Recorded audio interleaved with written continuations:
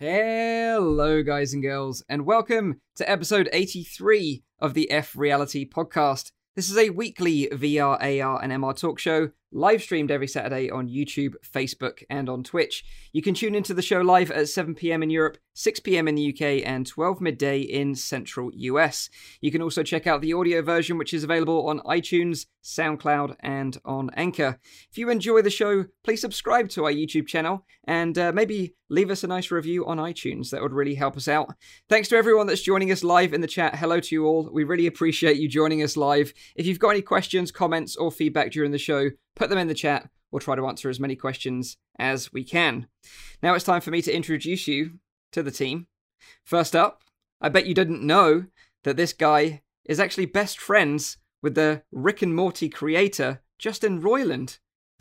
It's Nathy. How you doing, man? You all right? Yeah, dude, I'm fine. Yeah, I've been hanging out with Justin Roiland last week at PAX playing his new game, Trover Saves the Universe. I was also surprised I was friends with him in some way. I was very, very jealous. I was very jealous you got to meet and hang out with him. That was so cool. He's a cool guy. And he's not that, he can be funny, but he can also be serious. So that's something I found out. Yeah. Well, next time maybe we should have him on the show as well, right? You can maybe just give him a call. You know? that would be great. I love that idea. Yeah, maybe. Yeah. Okay. So next up, this guy is the non-stop Energizer Bunny, always fully charged. There's no way you're going to be able to keep up with this guy. It's VR Twitch streamer Zimtok5. How you doing, man? You all right? I've had a good week, but it's not often that I get on a pedestal, except for when Twitch deletes the virtual reality category. Then I'm going to do that. So thankfully, we still have. Don't tell Twitch. We still have the Oculus VR category, which predated the virtual reality category. So still have a place we can call our home. All the VR streamers on Twitch this week kind of picked up their pitchforks at this strange unannounced change, which we're still puzzled at, and hopefully Twitch will formally respond. We are waiting a memo. Yeah, fingers crossed that gets sorted. It seems such a strange move for them to do something like that, especially with VR booming right now. You know, it seems like a strange thing to do, right? I'm just puzzled. They introduced this new tagging system, which actually, to be honest, works very well, which is you can just throw a couple tags in, and discoverability was aided by that. That came in, 5 months ago or something. And it looks like they're just trying to tidy house. But if they are, they're not doing a great job. And someone else told me that actually Giant Bomb, another site altogether, is who hosts the index that's used by Twitch. So it may not even be a Twitch change. I'm yet to investigate that further, but that's what I've been told anyway by the old internet. But yeah, it's an interesting week since the last show we had. Holy cow, the amount of news. I am looking forward to this show. For sure. Let me introduce you to our guest on this week's show. Wherever you go, wherever there's a line, there will always be a voodoo right at the front of that line. It's our German brother, Thomas, aka Voodoo DE. Welcome back to the show, dude. How are you doing? You all right? Yeah. That was great standing in the first line again. Yeah. Yeah, I'm fine, but I think I'm still a little bit tired from all this traveling stuff, PAX and GDC, and it will never stop. But it's awesome. It's awesome to try all this cool new stuff and play the newest games, and I really love that. So yes, I'm fine. Good to hear. And you've had a bit of a crazier week than the rest of us, because you went to GDC, like you said, and then you was home for, 1 day, and then you flew out to Boston to go to PAX. Yeah, that's crazy, because I had to work for 1 day, and yeah, it's just crazy. Yeah, you're the real MVP. So Rowdy is away at the moment. He's getting prepared for a ceremony prior to him actually getting married. So if Rowdy's out there listening, best wishes from all of us. Hope everything's going well, and he should be back with us on the show next week if you're missing him. If you don't know who I am, my name is Mike. I'm host of the show from Virtual Reality Oasis. Bit of a crazy start to this week. As you can see, I'm on my phone. My internet decided to just have a meltdown about 5 minutes before the show started. But, it wouldn't be an F Reality podcast if we didn't have these things to try us. But, we'll soldier on, get through it. We're here for you, as always, to deliver the freshest VR news. So in this week's show, we've got a busy one for you. Like Zim said, packed full of VR goodness. We're going to be talking about the Valve Index. Is this the headset that we've all been waiting for? Well, stay tuned to find out. Then we're going to gaze towards the stars as No Man's Sky is finally getting VR support, and we talk about what we know about it so far. Zim's going to give you the lowdown on the latest releases for next week, and then finally we'll discuss the news that Mario and Zelda will be coming to Nintendo Labo VR. So very exciting episode indeed. But of course, let's start the show off by finding out what everyone's been playing in the metaverse this week and their highlight of the week. Feel free to join in the chat, by the way. Let us know what you've been playing. We always love to know. But let's fire it over to Nathie first to see what he's been up to. Well, I just came home and I'm sitting on my chair. I'm still wondering where I am because not long ago I was in Canada eating waffles with maple syrup in a beautiful place, a fairy tale. So I've been chilling so much in Canada after we went to PAX in Boston that's all I remember. It's weird. I could finally, sit down and not think about VR all the time and about all the, you need to know that my YouTube thing is my lifestyle and it's my hobby and it's my passion and it's my work. It's everything, So it's like you're breeding VR, you're breeding YouTube, and you wake up with YouTube. You're going to bed with VR. It's like this constant thing that never stops. So I've been, just sitting back and relax for a bit, for like 2 days. It was like my first like holiday in ages. But if we're talking about what I played, well, I mean, what you guys played basically, because we all played the same stuff at PAX. We had the opportunity to, for example, try out Vacation Simulator, Journey of the Gods, Beat Saber, this time on the Quest. Also, what else do we have, guys? Help me out. I'm trying to remember. Asgard. There's one I was going to mention, which we'll talk a little bit about in the releases later. But I know you and I both got the hotel room demo of Falcon Age, which I'm excited to talk about later. Yes, true. Yeah. But let's say I played a lot of stuff, and I'm sure we can share that same adventure we had in VR. If I could pick one, I would say Falcon Age for me was like a highlight of PAX of what I played. And I'm also very excited for the other stuff, because last episode we were only, of course, talking about the Quest and the Rift S. Because I mean that was the hottest thing ever. The day after, the Valve Index dropped, and it was getting even crazier.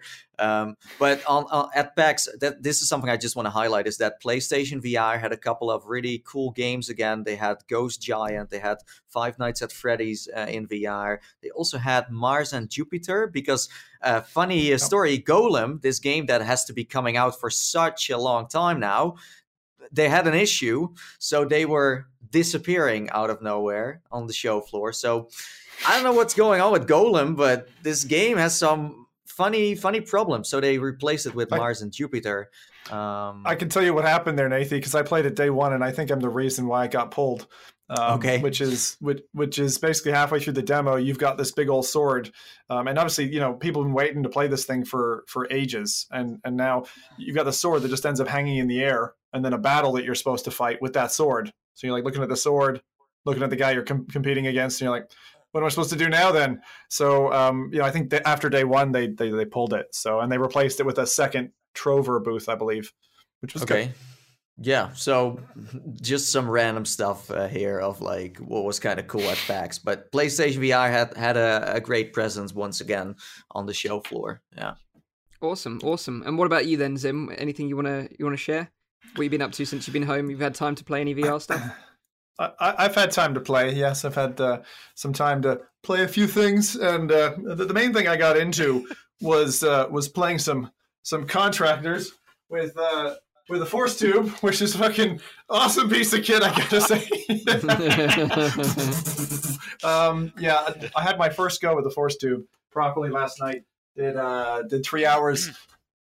That didn't work. Did 3 hours with that, half on Rift and half on Vive, and I kind of like it was fun to do the two sides, but the thing I have to say about it, I didn't realize that actually the force tube and like Scottish Sheep share this like commonality, which is, the further you push at it, it pushes back. You know what I mean? Like it really, really gives a good kick into your shoulder. but only if you're making a good connection, because otherwise it's just kind of a light tap. And initially I was like, this thing's making more noise than it's actually touching me. But then later, man, you're plugging enemies and it feels freaking badass. Like taking a sniper shot, even though I'm a bit slower, and towards the end of the night, like my back muscles started to go, because you're holding this thing out like a gun, and it feels like a gun, especially with the Vive. The Vive is like that bit bigger, and with the bipod and everything at the end of it, it's not like heavy, but when you're doing that for 3 hours, like there's muscles in your back that go, I wasn't used ever before. And so I had a blast. It was really good. Yeah, I totally agree about like you really need to like dig it into your shoulder to get the best out of it. But how do you feel about the accessory on the whole? Like you, is it gets a thumbs up from you?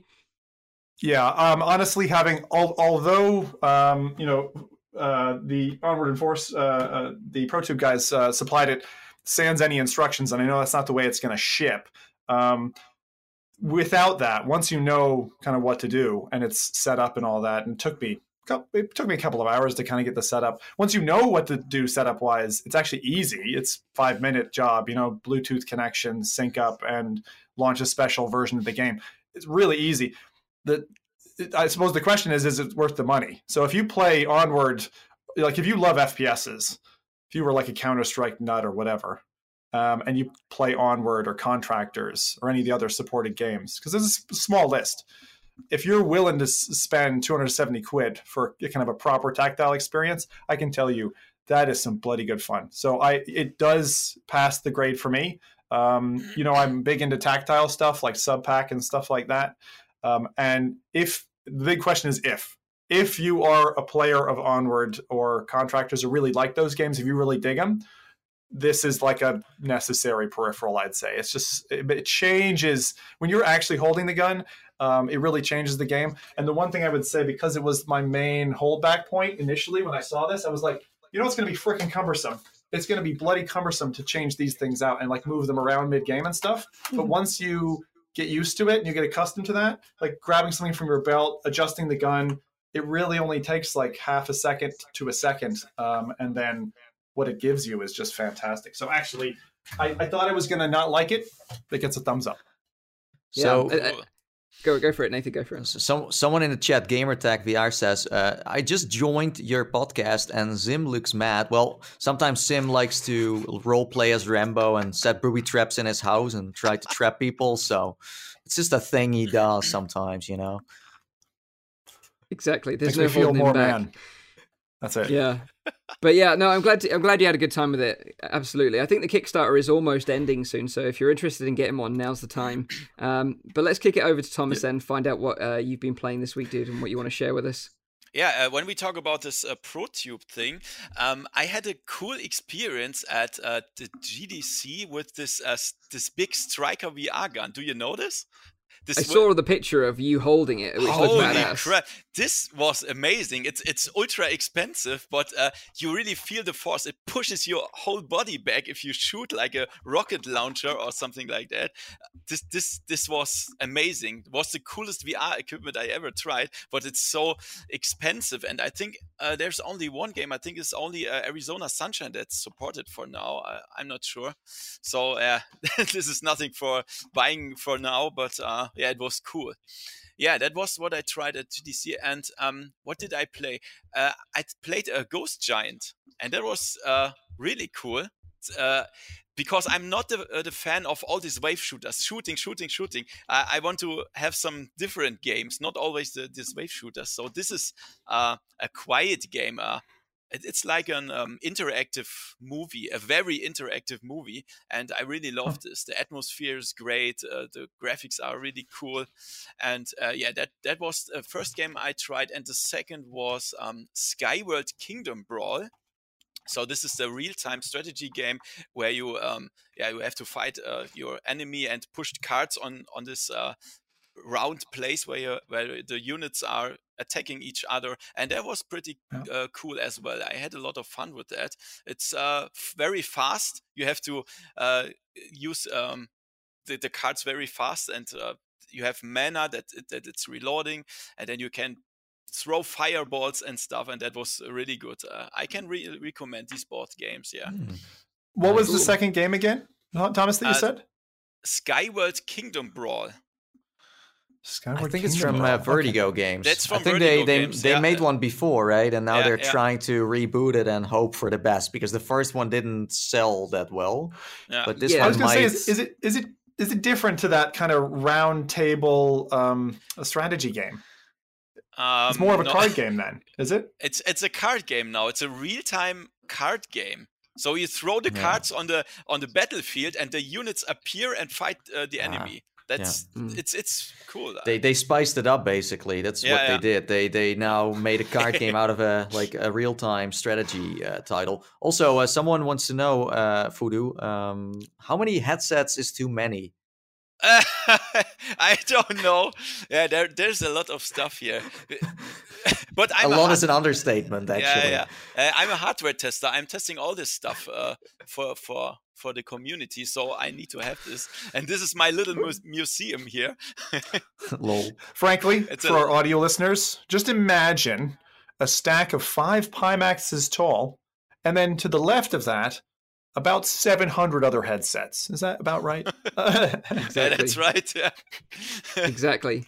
So, like, I actually played this Skyworld game as well. I checked it out this week alongside Bow of Blood, which is another game that recently released on the Oculus Store.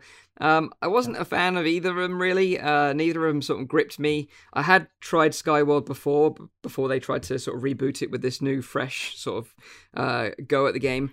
But I just found it to be a bit, I don't know, boring, I guess. I still think in the world of RTS in VR, like, Brass Tactics is still the king of those games. It had a decent story, it had good voice acting. You could really walk around, like, move around the map. Yeah, whereas with Skyward, you're kind of confined to the edges of this kind of round table. So yeah, I didn't enjoy it so much. That's but where then I'm again, getting confused, though, Mike. The thing that you're talking about, is that the same thing that Voodoo just described? yeah, it's I the think same so. thing. Yeah. But also, I don't think it's the best real-time strategy. I played a Final Assault, and that was even much better than this. That's right, Yeah. But other than those two games, all I've really played this week, because like you guys, I got back from PAX, I was completely fried. Took me like 2 days to recover from that. But I have been playing Space Junkies a fair bit. That's the sort of one game that keeps on dragging me back, because I think there's just something about the gameplay that is very rewarding, very satisfying. A bit like all the popular first-person shooters that are not in VR. You constantly have that satisfaction that you're sort of leveling up, or you're unlocking different skins and stuff like that. So that's what I really like about Space Junkies. So I think I'm going to be continuing to play this one for a while. Although you do want to play Space Junkies wireless, because my cable went completely haywire after 2 rounds. I was like, I can't play more because I'm constantly turning around. It's not a front-facing standing title. No, it's like you constantly spinning around like a madman. So just saying. Yeah. Totally agreed. And I think, had I still been using the TP Cast, that would have been really great for this game. But for those of you that don't know, I ended up ditching the TP Cast purely for streaming and recording reasons, because it introduced a little bit of latency in my workflow. Yeah, exactly. I think for the casual user, though, like, it's still a solid piece of hardware. Yeah, it's great. Yeah. No, it's great. It's the same for the one from Vive, with the collaboration with Intel. It's the same story. It works. It's good. Yeah.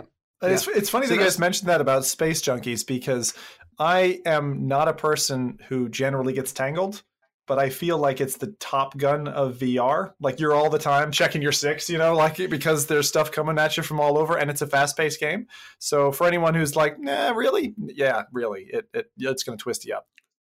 Yeah, I think Space Junkies as well, like, one of the biggest concerns from the community generally was the price, because I think it's on the higher end of the spectrum, about £39, which works out about $49. But I think it's one of those games that's going to continually get supported over the next year or so. You're going to see big sort of Space Junkies tournaments coming up at big events. Yeah. And in terms of just quality of like hand presence and that visceral shooting, action-packed combat, yeah, it's great. It's really great.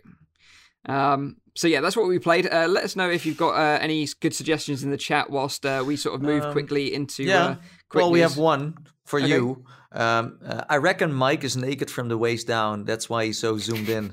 Maybe you should put on some clothes. That's how I do the show every week. So if you're not familiar, that's standard for me. You don't want me to stand up right now, put it that way. Okay. Well, you're very, people feel like in the chat a very personal connection with you since you're so close to the camera. It becomes more cozy now. This is a more cozy podcast because our host is so, like in your face. Exactly. Well, the thing is, you've got two choices. You can basically have me up close like you have me now, and you can hear me, or I zoom it out, and then you won't be able to hear me. So there's two evils there. Choose the one that you want the most. Fair enough. Well, that's a suggestion for you, basically, because you were asking for it. So yeah. But basically, my internet died like minutes before the show. Hopefully, we can get it fixed for next week. But let's dive into some quick news then. And first up in the quick news is some Beat Saber news. Because as you know, if you follow the show, we reported a couple of weeks back that the Monster Cat DLC had dropped and had loads of new tracks. It's a paid DLC track, but in my opinion, it's worth it. The new tracks are really, really great. But with all these updates, it always tends to break something, and it broke the mod support and custom track support. And this happens all the time that Beat Saber gets updated, because obviously they don't officially support these mods, and it's a bit of a cat and mouse game with like modders and Beat Games updating the game. But basically, to give you a bit of information about what's going on behind the scenes, the Mod Saber team, who basically made this really useful installer called the Mod Installer, are no longer going to be working on Mod Saber due to the sort of lead dev on it being sort of having health issues and basically wants to take a step away from it. He's basically passed the flame onto the Beat Saber modding group Discord, who hopefully will be making a new version of the installer. So the benefit of the installer was that you could just press a couple of things and it would install all your mods automatically. And now, at the moment, you can install them, but you have to do it manually. If you're interested to know how to do it because you're stuck, we've put a link in the description down below to a wiki that gives you a step-by-step guide. It is fairly straightforward, but just not as simple as before with this mod installer. But the other big news, obviously, from Beat Saber this week was that we finally got some Crab Rave action. They finally dropped the track after the overwhelming response from the community that they want it. So if you really dig in some Monster Cat Crab Rave, then you're going to be very happy with this one.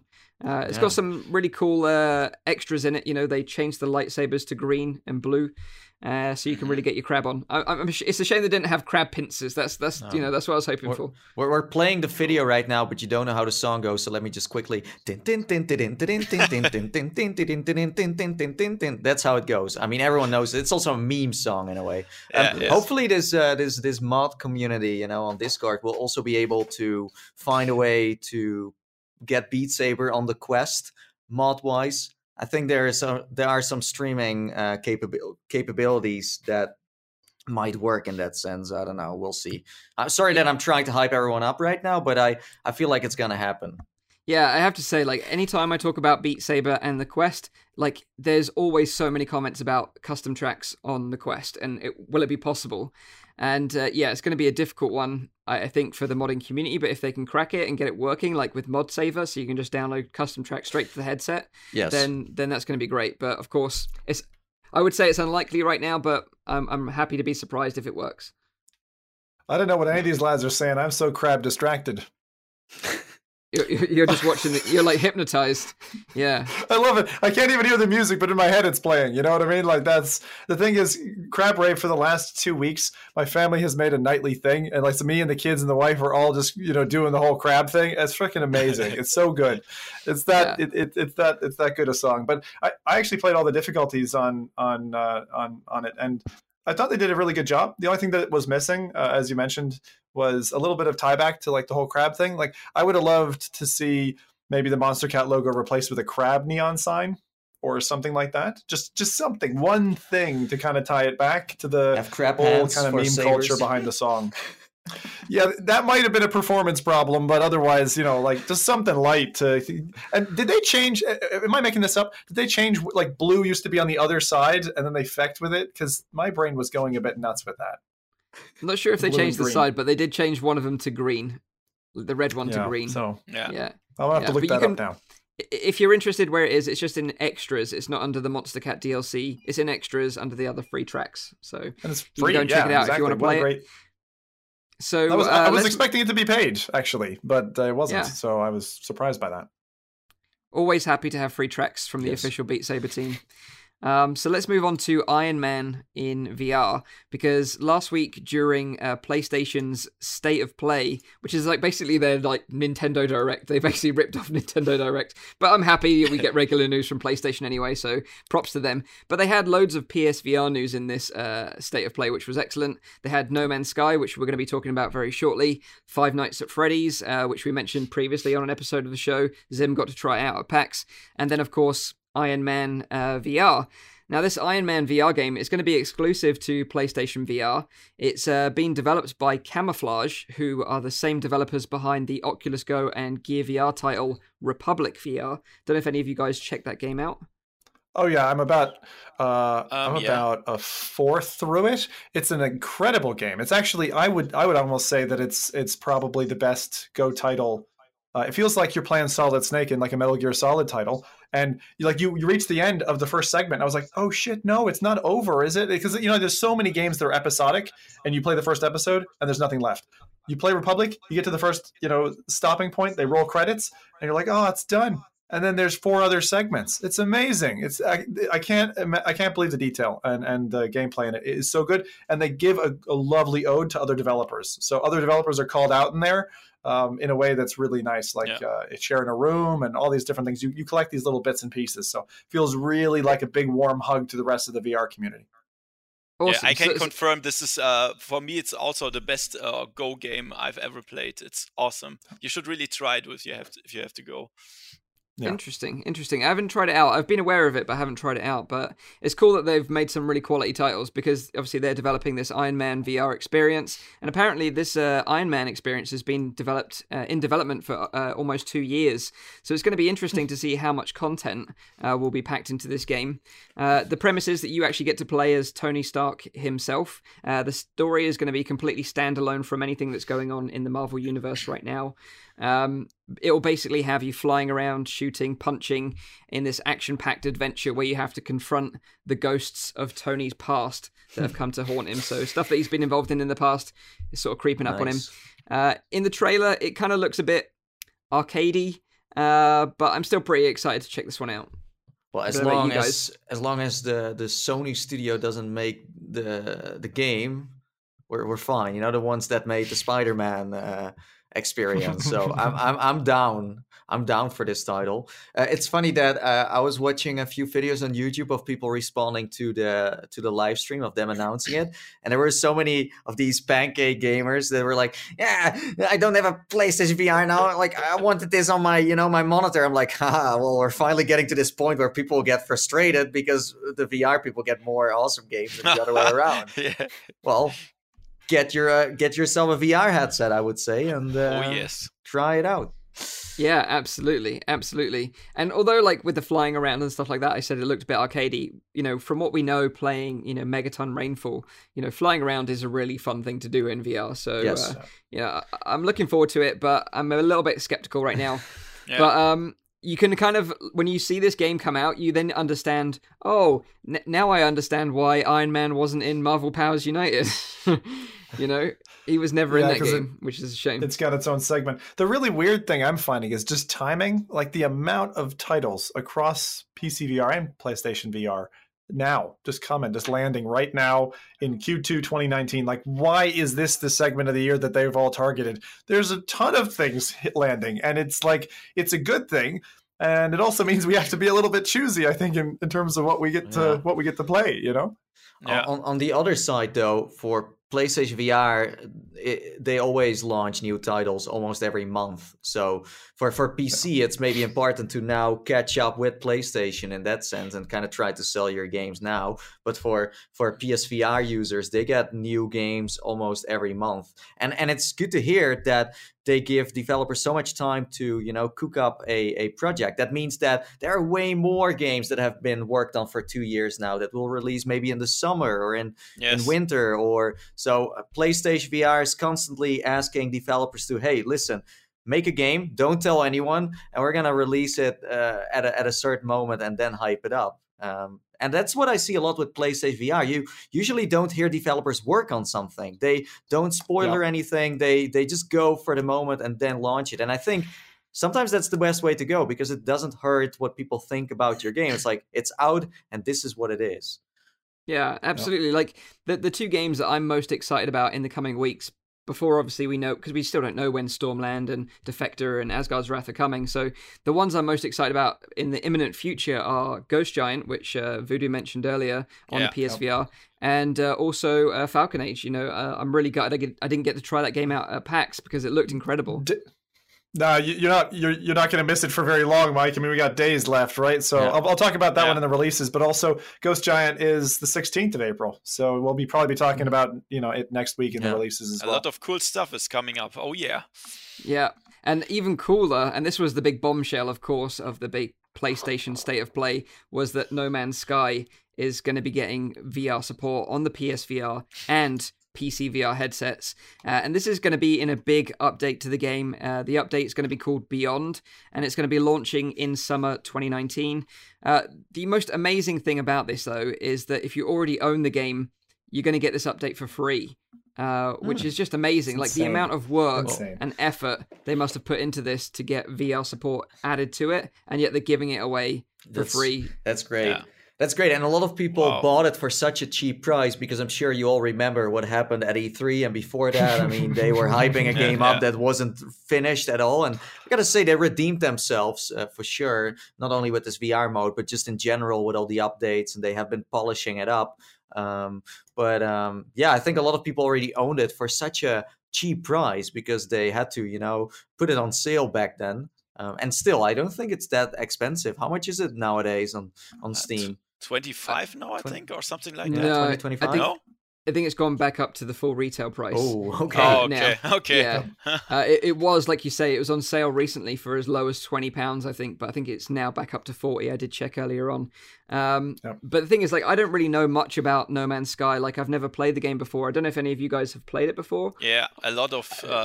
I made a lot of gameplays on my channel, as it was not only a VR channel, and I was one of the few guys that loved it from the beginning, even though there were a lot of bugs and stuff. But I'm really a big fan of these exploring games, and I'm totally hyped about it. I can't wait to play this in VR, to be honest. So Voodoo, someone is asking if it has like HOTAS support. HOTAS. I have no idea. I don't know. I know that the controllers are supported, but I have no idea if that HOTAS is support. I don't know. No. From what I've seen of the gameplay, though, it looks like from one moment you're controlling your ship, like with the throttle and stick, and then one moment you're driving a car, and then 1 minute you're on foot. So I don't know if swapping between accessories is going to be a wise choice, or they're even going to support it. But it looks more fluid than Elite Dangerous, though. I mean, for the only other comparable game where you can drive and fly and land and walk, well, not really, not yet, but it does look like a smoother experience. I'm curious, how did they do the transitions in the 2D rendition of the game? Was it just a blink? Did you blink from being now I'm flying, now I'm driving a car on the planet? Like how did that work, Thomas? Oh, I'm not sure. It's a long time ago, but I think you have to click a button. I think it was Q, and there was a little wheel, and then you were beamed inside this vehicle. And and now I think it works like you point with your controller to the ship, and then you pull it to yourself, and then you land in the cockpit. I think that's how you enter a vehicle. Awesome. And you can also change between a free locomotion and teleport. I read this today, I think. Should be fine for all the people that experience motion sickness. But I'm curious about how that works when you drive a vehicle. That could perhaps cause some motion sickness. I'm not sure. Also, I'm just super PC, excited. Is it? Yeah, go on, Nathan. You're fine. Yeah. So on PC, will it support Rift, Vive? Yes. Mixed reality? No, so the only thing that's not confirmed is Windows Mixed Reality. They will support Vive and Rift, but in 99% of all cases, Windows Mixed Reality and Pimax and all this stuff works also. So I won't care about that. Okay. This will work on all headsets, I'm sure. Yeah. Nice. So we've got a quick statement from Hello Games, and they said that we are in love with everything sci-fi. Virtual reality feels like a science fiction become real, and has always seemed like the perfect fit for this futuristic game of ours. It's completely unique to land on a world that no one else has ever seen before, and to really feel as if you're there. The team has worked so hard to make this a true VR experience, rather than a port. You can grab your joystick and thruster to fly your starship over an unexplored alien planet as you peer out of the cockpit at the view below. Reach into your backpack to grab your multi-tool, touch it to switch to terrain manipulation, and carve out intricate shapes with unprecedented control. Play in multiplayer and casually wave to your non-VR friends or fist bump your PSVR peers. So, very, very cool. Sweet. Very cool. But the multiplayer aspect... I was going to say the multiplayer aspect of this is exactly what I've been pining for with Subnautica, which is kind of a similarly flavored exploration game. Yeah. Again, I've played for years Minecraft. You guys know that. And actually, I'm the kind of guy who doesn't just sit there and build a house. I generally just go a-walking. And that's where I get my fun, go down a cave or whatever. So this is yet another game that, and I've shared this with a number of other people who I know who also haven't played No Man's Sky, either not very much or not at all like me. I'm so glad that I didn't play Skyrim ever before. I'm so glad that I haven't played No Man's Sky yet. There is this absenteeism or abstaining from particular 2D titles that's I'm just not going to touch that because that looks like that might get VRified. But I'll be honest, I didn't think that this was ever going to come out with VR support. It is, as you said, Mike, it is a whole hog of work. I'm ultra surprised at this announcement. And the fact that they've said it's full board. In other words, you get everything the other players are getting.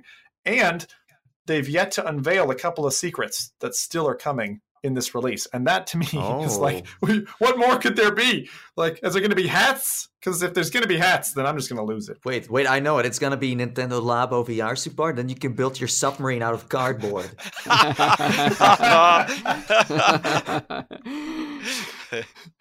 So one thing I just wanted to add is that obviously they're bringing the full VR support for free, and to the millions of players that already play the game, it means that No Man's Sky will perhaps be the most owned VR title when it's released, because obviously all the people that own it already on Steam already own it on PlayStation. Getting VR support. Yeah, okay, yeah, kinda, yeah, exactly.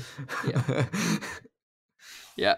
So Isn't that what how they did with people feeling Avatar? about this one in the chat? Are they excited about this one? Yeah. Yes, they are. They are very excited. Someone is like, "Oh, I'm gonna play it with my Valve Index soon." Well, yeah, we're going to be talking about the Index shortly. So let's quickly move on then to the last bit of quick news this week, and that is that Orbis VR Reborn is coming to the Oculus Quest. This is really awesome. We got to hear about this last week. We didn't get to play it, obviously, at PAX, unfortunately. There was only a few demos. But those that are interested in the Oculus Quest and love MMOs will be really happy with this, I think. Because if you're not familiar with Orbis VR, it's one of the first fully realized fantasy MMORPGs designed exclusively for room-scale virtual reality setups. And it's got everything you could love and want in an MMO. You know, huge open world, loads of quests, dungeons, pets, raids, voice chat, player trading. Everything you need is in this game. And this whole Reborn sort of update is the first big expansion to the game. That's obviously been available on PC for a while now, but obviously that in the future, Quest and PC players will be able to play together and go on adventures together, which is amazing. What a surprise. Yeah, absolutely. And the other really cool thing is the developers are enabling cross-buy. So if you've already bought it on Rift, you'll get it for free on Quest. Yeah, that's so cool. Yeah, so to clear this up once again, it's like a decision a developer can possibly make. So if they want to, they can sell their game on Quest, but charge you again. Or they can be like, hey, if you own this game on Rift, we give it to you for free. Yeah. Right? So it's not that every game will... Yeah, but Oculus said the most of the games, like 90%, will be like that. So I think that's fine. Does this make a really weird secondary market, though? Because, are you going to be then hunting two different stores and be like, oh, is it cheaper on Quest now? Now I can buy it and get it feathered across the PC? Or is it unidirectional and it's only if you own it on PC that you then get it on Quest? Does anyone know? I'd imagine the prices will be the same on the both platforms. Otherwise, like you said, that would cause that exact problem. But in terms of this game, the original Orbis game is currently offline right now. You know, that they've taken the whole game offline because of all the work that's being done to bring this new Reborn update to players. It's going to be launching on the 23rd of April for PC, and then of course whenever the Quest launches, which we still don't know yet, spring 2019. That spring 2019 is going to be imprinted on our brains forevermore. But yeah, I think this is awesome, especially for fans of MMOs. It's not really my bag, but keen to try it out. But I really like the fact that there is going to be something for everyone in this Quest lineup of games. Yeah. And the spellcasting in that game is the thing that I've probably found the most astonishing. You know, you're forced to learn the physical motion of drawing your wand. If you didn't want to be Harry Potter, then don't try to be a wizard in Orbis, because you really feel like Harry Potter when you're like trying to cast a fireball, you know. But it works really well, and the nifty thing is, you know, if you learn a spell that's very complicated, a very complicated physical interaction, if you start a new character, straight off the bat, if you know that physical spell and you've mastered it, you're able to draw it, you're able to cast it. Oh, wow. Which is, I've not heard of that in any other game like that. I like that. It's like, you've got the skill, buddy. We can tell you're not a noob. I think what I like the most about this announcement is that we're going to see more cross-platform. And I think standalone will be a bigger player base in the long run. Of course, we don't know how many Rifts have been sold, so it's kind of a mysterious thing, but I feel like the Quest can take over very quickly, and soon we're gonna have this standalone like community that joins with. It's the same with Rec Room, where it's like, hey, I play with PlayStation VR people, and you don't even notice it anymore. It's like we're all playing the same thing, and it's fun. Yeah, absolutely. Did any of you guys get into like you know, World of Warcraft or any sort of MMOs like that before? Yeah, Orbis VR. Oh, you got into Orbis previously? Yeah, I played a lot of hours, and there is no other choice. There's no other VR MMO as far as I know, but so you have to play it. It's cool, but the graphics are so bad, so this is a big problem of this game. But there will be this Reborn update soon, and then it will be much better. So I hope this then. But the raids were awesome. I mean, like Thomas, I played it at the that's inception. That's right. That's correct. Like when you group with a crew of other players, and you're taking down like. You're walking through like a demon gate type thing. That's, you know, like it feels like 3 stories tall, and then you go through and there's some, you know, massive rock guardian thing, and you're dropping stalactites on his head, or stalagmite. I'm not sure which was the right one. Geologists are going to jump on me now for the first time ever. But no, that feeling of like grouping together with a community is fantastic. And one of the things I said about Orbis maybe a year and a quarter ago when this all started was it was probably the friendliest, most welcoming group of online players that I've come across. Like people were, you know, going out of their way to help you out, and not just to kind of tell you what to do, but to hang with you and just like, you know, play. It was great. Really, really good. Also, I think the style of the game is cartoony, so don't expect like super real stuff. Although, of course, you can also improve in that sense. Matt Bargman says, by the way, if you're a wizard in VR, you're a wizard in real life. That's good to know. Thank you. Yeah. So between Orbis and No Man's Sky, Thomas, your life is pretty much dedicated to just VR then, right? Yeah, that's right. There will be a lot of hours I will spend in these 2 games. Oh my god. Oh my god. I love it. So before we pass it over to Zim for the releases, I just want to say thank you to the sponsor of this episode of the F Reality podcast, which is, of course, Onward, our ongoing sponsor. Onward, if you're not familiar with the game, is an excellent tactical military first-person shooter in virtual reality. It's the game of choice for competitive tactical gamers who love to squad up in teams of 5v5 for online competitive play, or if you want to be a complete lone wolf, there are some great single-player skirmishes to play too. With a huge update coming soon, bringing loads of new and exciting features, now is a great time to jump into the game, get some practice in so you're not completely noobs when this update launches. Check out Onward now on Steam VR or the Oculus Store.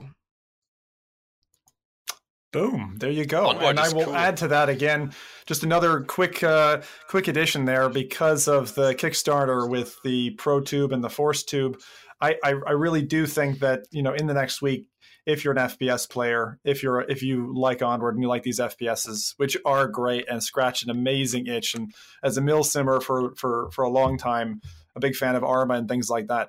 There's nothing like being in the game, and to be able to feel, with every other tactile product that I've had, never been able to feel the gun, and being able to feel the gun's pretty cool. For 270 quid, not bad. And if I was that, like, you can either choose between the 270 quid dev edition that we have with like the rechargeable batteries, or wait for December.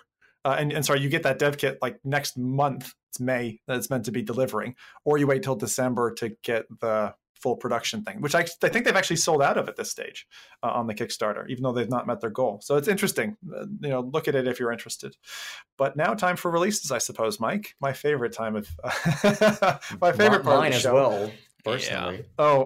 Oh, you're gonna love this one, Nathan. I've lined up a very special fourth and primer for this week's show. So I thought, given you guys know already that I've got Falcon Age in there, I dug through the depths of Steam to find the likely seediest title that I've seen, and perhaps the the most reprehensible developed VR title that I've ever come across. I will show you a video of this. This is lovely. Thankfully, it is able to be shown. It's not too terrible what they show. Mike's already sweating, going, what's he putting up? What's he putting up? God damn! It's a game called Money Bath VR, and this is going to be a fun one to see. So it's called Money Bath VR, and obviously comes out of China or Japan. I saw some characters that I couldn't recognize, which seems to be half of these titles. So there are studios out there absolutely dedicated to this kind of thing. And I'm gonna roll the trailer here for you while I tell you a little bit about this particular gem. I can't wait to show this for you guys. So because you really have to see this. So this is where the audio listeners are going to lose out, and I'm gonna go ahead and tell you a little bit. So if you don't have a lot of money or girls, but you wish you did, then this is the game for you. Okay? This is, as they say, a dream app that allows you to experience a money bath with VR. And in addition, the life of a millionaire is fully reproduced, because this is exactly what every millionaire does in their pastime. You can throw cash at girls, swim in a bathtub full of money, and pay women to run on a treadmill, meanwhile collecting a couple of cute animals at the same time. And the developers describe the content of this like mild nude or sexual content, but all characters appearing in this game are over 18 years of age. I can't think I've come across a sleazier title having the money and all this together. So anyway, I thought I'd start off with that because it's, as I said, it's deplorable. And to every developer out there who were not featuring in that spot, I do apologize, but I'm trying to top the Tower of Pizza, or whatever that title was called. So I'm trying my hardest. That was oh my god! Yeah. Okay. What are your guys' reactions to a title like that? This is what we need, definitely. Okay, so according to Voodoo, this will make VR mainstream. Yeah, definitely, of course. Everybody will buy the Quest and only play this one, of course. Voodoo's going to spend more time in this game than he's going to spend in No Man's Sky. Yeah, that's right. It has open world, I think. I'm so puzzled. I'm so puzzled. There's so many of these games, and I this is the one that I thought, at least it's not just doing the same thing all the rest are doing. I mean, I've never swum in a bath full of money, but at the same time, for £4, now you can. So there you go. That was the first one. Jump on to the next title. Bow to Blood. Actually, Mike already talked about this one and had some dissenting opinions about it. So I will go ahead and give you my unbiased take on Bow to Blood. So I'm glad they have it subtitled as Last Captain Standing, because that's essentially what it is. As a PC VR and PSVR title, the PSVR title actually launched back in August last year, but now coming to PC for about £16, so I think around the price of $18 US. This launched on April 3rd, so just a few days ago. You take the disguise as a captain of a powerful airship and discover a fantastical world of airborne gladiatorial sci-fi. Now, that's not a series of adjectives I've heard before together. They talk about some randomized content, and you compete to become this champion of the arena. Now, the trailer certainly seems enticing with all these swarming assault ships and things going on. I was certainly intrigued seeing this, and I think one of our buddies, PD, was talking well about this game. So, Mike, you're maybe the only one who's actually played it, and I'm really curious on your thoughts having played it, and what that was like for you. Like, what was the introduction to the game? What are the things you did or didn't like about it? I'm curious to hear your thoughts. So basically, you're like a captain of this ship in the center of this big sort of floating barge, basically. You've got 2 crewmates that you can move around to different stations that do different things. And then the whole premise of the game is that you fly around an arena and take down other ships, other captains. You can pull out a pistol to shoot some bits and pieces yourself, or you can control the cannons with your touch controllers by aiming them and just pulling the trigger. But for me, I can't say that I played it for that long. I only played it for maybe 10, 15 minutes, but I just knew straight away that I just wasn't digging this one at all.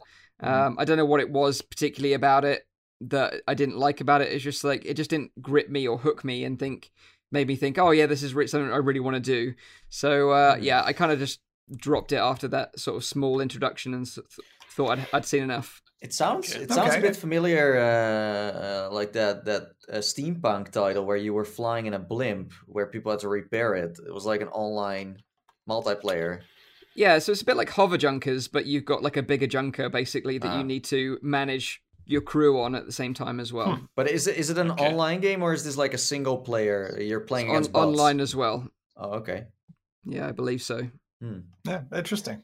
Very good. Okay, thank you. 2 more to go. So the next one I'm going to feature here is a game called Beat Blaster, which to me, looking at the thing, if Audica and Beat Saber don't give you enough visual noise, then here's an extra level of crazy to throw at you while you're playing a beat game. Looks quite visually intense as you're running down corridors and blasting. And I'll just state a little bit about the game. This thing is 16 quid and it's available PSVR and PCVR as well by Ivanovich Games. Came out April 5th, so again, very recently. Player must master the art of shooting, running, and dodging obstacles and enemies. An original mix with each level offering a new challenge. But to me, I suppose, looking at this from the outside, again, I go back to, is this a sensory overload? Looks a bit mad. I mean, and playing Audica standing still is enough, and this seems like running and dodging on top of that seems like it might be a little bit too much. Not having played it yet, I don't know if any of you guys have. I'm too old for this, I can promise. But does it have pop sticks, Upard? That is at the moment unconfirmed. Okay. Well, then now I'm so happy. I am so happy to be able to transition into a game that I feel wholeheartedly is going to soar and is going to do an incredible job. From the taster that I had about 25 minutes playing this game, Eka, who demoed the game, I think both to me and Nathi back at PAX. This is a game that almost needs no introduction. I think similar to what we were saying earlier, a game we maybe didn't hear much about except for a couple of months ago, but has been in development for the best part of 2 years. This is Falcon Age. So Falcon Age is a first-person, single-player action-adventure game lasting roughly 6 hours of kind of open or semi-open world gameplay, where you learn to hunt, gather, and fight to reclaim your cultural legacy with a buddy. And this buddy you've got is a falcon that you see grow from being a kind of a baby falcon up to a full-size falcon. And I must say, the game, although on the outskirts of it, I would have kind of looked at it and said Nintendogs, when you start to play it and you have robots stabbing hypodermic needles in your face, or your bunny brings back a little bunny-shaped steak that it just tore out of a bunny rabbit, this is nothing about that at all. So I'm very excited for Falcon Age. I felt it played a little bit. It reminded me a lot, because of the movement system of Skyrim, very easy to move through this world even on PSVR. And I found the adorable little death machine that was perched on my arm to be a lovely companion. So there haven't been that many games with proper companions. You mentioned Orbis had a little dragon you could have, and you could stroke its back and it would kind of like purr at you and stuff. This is similar. So the falcon on your arm does react to you, and I found it to be very, very interesting. So, Nathan, you got a good chunk of playtime with this as well. What are your thoughts? Well, first of all, I think it's beautiful that that they went for a story about colonization, because that's something like most games go for this, fun story, blah blah blah. And this is really something that happens in parts of the world where you live at a nice piece of land, and then suddenly someone else is taking it over and puts you in prison. I mean, it happened in the past, right? So it's telling that story. And I think that's great. So it's also like an educational thing in some way. But yeah, having this bird as like a companion and being able to work together is awesome. It's not like you're sending your bird away to do stuff for you, but in the meanwhile, you also have to do your own stuff. So it's like constantly working together. It's like a next level pet simulator where it's like you hunt together, you fight together, you gather together. You have this farm where you can grow stuff for your bird, and there are so many things you can unlock in terms of items. For example, the bird can wear different hats, but it's not just a cosmetic thing. It also gives you, for example, a boost in stealth, or it gives you different stats than you had before. Like I was wearing this kind of like ninja slim helmet on the bird, and then we could, for example, get past the turret that would not recognize us anymore because we were wearing the stealth armor.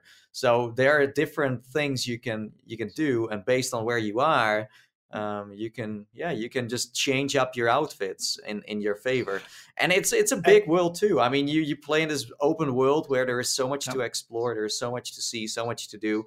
It's very, very impressive. And Eka told me, he's like the creative director and also the co-founder of Outer Loop Games. He told me that their team isn't very, very big, and that they were super happy to work together with Sony and being able to, pull something off like this and make something unique in the lineup of games that have already been out there. And that's what I hear from every developer I met so far who works with Sony. They're always very, very fond of working together with them. Okay, cool. And I think that's great. If you're a small studio and you get this opportunity to make a game and work on this for a while, because this is not something they made in like 6 months. No, this is something they have been, cooking up for a while. I think that's great. And also being able to tell, again, this story about colonization and Sony supporting this, supporting different stories of, I was going to say, to add to that, because you mentioned about the world size and all that, it's a pretty big map, actually, in the end of it. And it kind of felt like almost Borderlands style in terms of the way that map is portrayed. You do have a map in the game. But one of the things that I really liked game design choice-wise is that other than being limited because of your abilities from certain areas, there isn't a restriction. So if you want to go down the left path, if you want to go down the right path, and kind of explore to some extent and be probing different areas, you can do that. My biggest fear with this game being, about 6 hours in length is I kind of wonder if it's going to be a thing that I consume in one sitting and then just, be wanting more. So, when you've got that kind of bond with the creature that you're playing with, like I had in Skyrim with my horse, the first time my horse died, I was literally tearing up because it was like this kind of connection. And I know it's a silly thing to say, but like when you're that much closer in proximity to the character through VR, I would love to have some additional time. And from what I understood from Eka, the platinum isn't super, super challenging. I'm not saying it's easy, but if it's achievable, I think it's a really good thing, because they said they designed the game in a way they want people to be able to play it through and complete it on average. So looking forward to this game.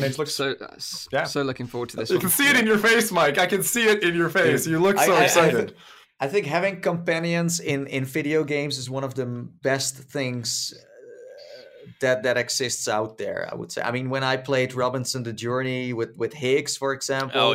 At the end, I'm like, hey, thanks, Higgs, for this great adventure, man. It's like I really feel like I'm talking to him. And of course, my favorite game, BioShock, has a companion too. It's Elizabeth. So I think that companions is something that VR needs more of, for sure. Yeah, absolutely. I just love the interaction between you, the character, and the falcon as well, like little fist bumps, you can feed them, stroke them, and it feels like, it is your Falcon, and you get that attachment with them. And I think that's what I'm looking forward to the most, alongside obviously Ghost Giant, which I mentioned earlier on. But it really seems like, Sony again showing that they can really make VR shine, and they're really killing it. They have been for a long time. Very excited for the future of PlayStation VR for sure. And that's coming out of a team of 7 people. Like, you know what I mean? If you're a budding dev out there, make it happen, right? I mean, 16 months ago, that game wasn't but an idea. Crazy. Yeah. It's cool. Yeah. Is that the last releases this week, Zim? That was all 4, Mike. And back to you. Cool. So let's get into some really, really, really juicy stuff. And that is, of course, the Valve Index. Like, this is crazy. And it's kind of a funny story, really, because we're all at PAX. Obviously, we pre-recorded last week's show on Friday afternoon. The last day of the event, we thought we'll give you all like the Quest news, Rift S news, wrap it all up. We headed out to like a Facebook gaming party event. And as we arrived, like the whole VR group that we were with, everyone that basically was invited to PAX was going crazy, like literally losing their minds. And that is because the news had just dropped about the Valve Index. And then we were like, we've pre-recorded an 1.5-hour show now, and we're not going to talk about it for another week. But of course, here we are now. Let's talk about it. We didn't get, obviously, all the information that we wanted out of this sort of announcement, but there's a few things we do know about this headset, a few things we can discuss, and then a few predictions we can also sort of throw into the ring as well. So if you're joining us in the chat live now, you've got some predictions about this headset, put them in the chat because we'd love to know what you guys and girls think, and maybe we can read a few of them out. So basically right now there is a Steam page for the Valve Index. Of course, this is the first time that we've heard that this is going to be called the Valve Index as well. There was a patent that was registered from Valve for the name Index, but we never knew what it was for. There was rumors that it could have been for the Knuckles controllers because of like index fingers and stuff like that. But it turns out obviously it's for the headset itself and the controllers.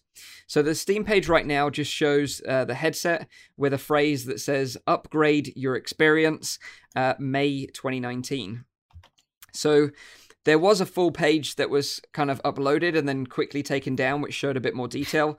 And the sort of rumors out there right now suggest that you can pre-order this headset on the 1st of May, and it will start shipping around the 15th of June. And we'll talk more about that date in particular later on, because there's other things obviously going on around that date as well that we think is going to happen. But what we can see from the pictures is that the leaked images from November last year are absolutely real. There were genuine headsets that were being developed at the time, which is really cool. But there's a few things obviously we still don't know, but we'll get into that in a bit.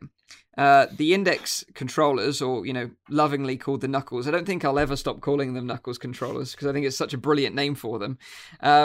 They've been in development for years and years and years. We've known this, having developers on the show many years ago. Like the Cloudhead Games guys, they were having them such a long time ago. So it just seems likely that this headset was in development for that sort of period as well. But in terms of the image that they do show, the most striking thing about this headset, and one of my first sort of reactions when I saw it, is that this front plate of the headset itself has this kind of opaque, semi-see-through kind of front to it, where you can see through it and see this recess that's behind it, which was, the prominent feature of the leaked images we saw from November. So this is one of the biggest questions, and, you again, join in the chat. But what do you guys think this recess behind this opaque glass or plastic front is? That's where you're going to store a chocolate bar, so that in the middle of your session, when you're like getting a bit peckish, you're just going to down the Mars bar and you're good to go for another 2 hours. It's a great idea. That's nice. The first guess a lot of people had when the pictures leaked in November was, hey, there could be a Leap Motion in there. Although we all know that what you can do with the Leap right now is very limited. So wasn't a USB port? There was a USB port right in there, right against the side, I believe. Yeah. Was it USB 3.0? Yes. Yeah. So other rumors out there that I've read that I thought were pretty decent rumors were that it could be like a wireless module. So maybe you could make the headset wireless. It would be a bit of a strange location to put it. It would normally be on top of your head like a TP Cast or a Vive wireless module. The other good one I heard is like a little LCD screen that you can customize. So it could have like little eyes that animate, like during you playing it, especially if you're recording yourself like we do. Or like have scrolling text or sort of pop-up logos. I think that would be a pretty neat idea. No, honestly, Mike, what if they were going to use the headset features to approximate what was happening behind the glass with your actual eyes? You know what I mean? If that's what you're talking about, that's actually a really interesting, unique selling point. So that someone outside the headset, you can like look at them, and they can actually make eye contact with you through the headset. Yeah, so we're not just Nifty. these like kind of faceless Borgs anymore. We might have these eyes because so many people like customize their headset with googly eyes and stuff like that. Anyway, to have like proper animated ones would be kind of interesting. That would be awesome. Well, yeah. Or it's a smell module. Smell module. Yeah. But I do feel like what Mike is saying here is that there could be something that you can modify in this headset, and the front could be that space where it's like you go on the store of Steam and you're like, oh, what do I want to have in the front? Or you can switch things around. I do think that Steam does want their, for example, Steam logo lighting up somewhere, or have. I feel like there is something more that they kind of want to use, and as you said, like maybe something LED in there could make things pop. I mean, we all know the Steam Machine. The Steam Machine is this computer kind of like console thing. They have like the Steam logo that glows purple. So it could be that they use that in some way. I don't know. But there is definitely space in the front to put something in there. And what that is, I don't know. They've been teasing it though so much that I would be really surprised if it's just promotional material. If it's just the logo, I'd be super disappointed. I kind of get the feeling that, this whole concept of like the Leap Motion thing. I mean, again, it's a Perspex panel or whatever it is. It's see-through. There's a reason for that engineering, right? And I wonder if it is going to be some kind of additional tieback for hand presence and to resolve a problem of bringing your hands close to your face. Maybe something like that against the competition. That could be another strong play. Yeah, Maybe. And plus, we do know that the original Vive also had a see-through camera in there in the middle, that you could use. Yeah. So maybe they will continue using that. Yeah, like I want to hear from Headset Man. I really want to hear what Headset Thomas Man is thinking here, because he's got it literally half warehouse of headsets behind him. What do you think this is going to be? What's going to fill that void? I think it will be Leap Motion. Yeah. Okay. I think so, but yeah. Otherwise, does it make sense? It already have 2 cameras and stuff, but I have no idea. Perhaps it's even for a little dongle for some other equipment, another additional Bluetooth dongle or whatever. It's very hard to say, but perhaps we will know on May 1st. Yes. So some we'll definitely know on May 1st. Go on. Rave Shock says maybe to connect a mobile device or something to make it a standalone headset. Could be. We also have someone saying it's contactless pay, so you can pay your pizza delivery man without taking the headset off. Another one is like a field of view slider, maybe like one that with touch, so you're like swiping around the volume and things like that, Mike gets to change his IPD on the fly in any game. No, I don't want that much. More FOV, please. No, but I'm really so for people who don't know, like this technology, right? The ability to have your hands be the controllers is pretty nifty. And for anyone who's used it before, the original Leap Motion was very. What are you showing there? What is that? This is a Leap Motion module of the Pimax. This is how it looks. Oh, this right. Is, I've never seen that. This is put under the Pimax, and then you can use your hands as a controller. It's not very big, so perhaps it could be even a little bit smaller and fit in the in the index. We don't know. It's adding up now. It's definitely adding up. And if Hardware Dude is telling us this, I'm bought. It's a Leap Motion. Someone in the chat is also saying it. An Intel RealSense could also fit in there. Or the recess is obviously a portal generator. Yeah, exactly. There's so much speculation around it. I think this is one of the biggest mysteries around this headset. I'm super excited to find out what it is. But let's go over some other things that we do know about it, because we do know that it's got built-in earphones, like we know and love on the Rift. The cool things about these ones, they're going to be open back design, so you're going to get some real nice sound coming out of these puppies. I'm really happy that they went this way, because I was really disappointed that Rift S ditched the earphones. I think the audio is okay, but it's one of the weakest points of the headset, I would say, in my opinion. The headset itself, the head strap itself on the Index looks very similar to that of the Vive Pro, with a sort of ratchet system at the back to kind of tighten it up.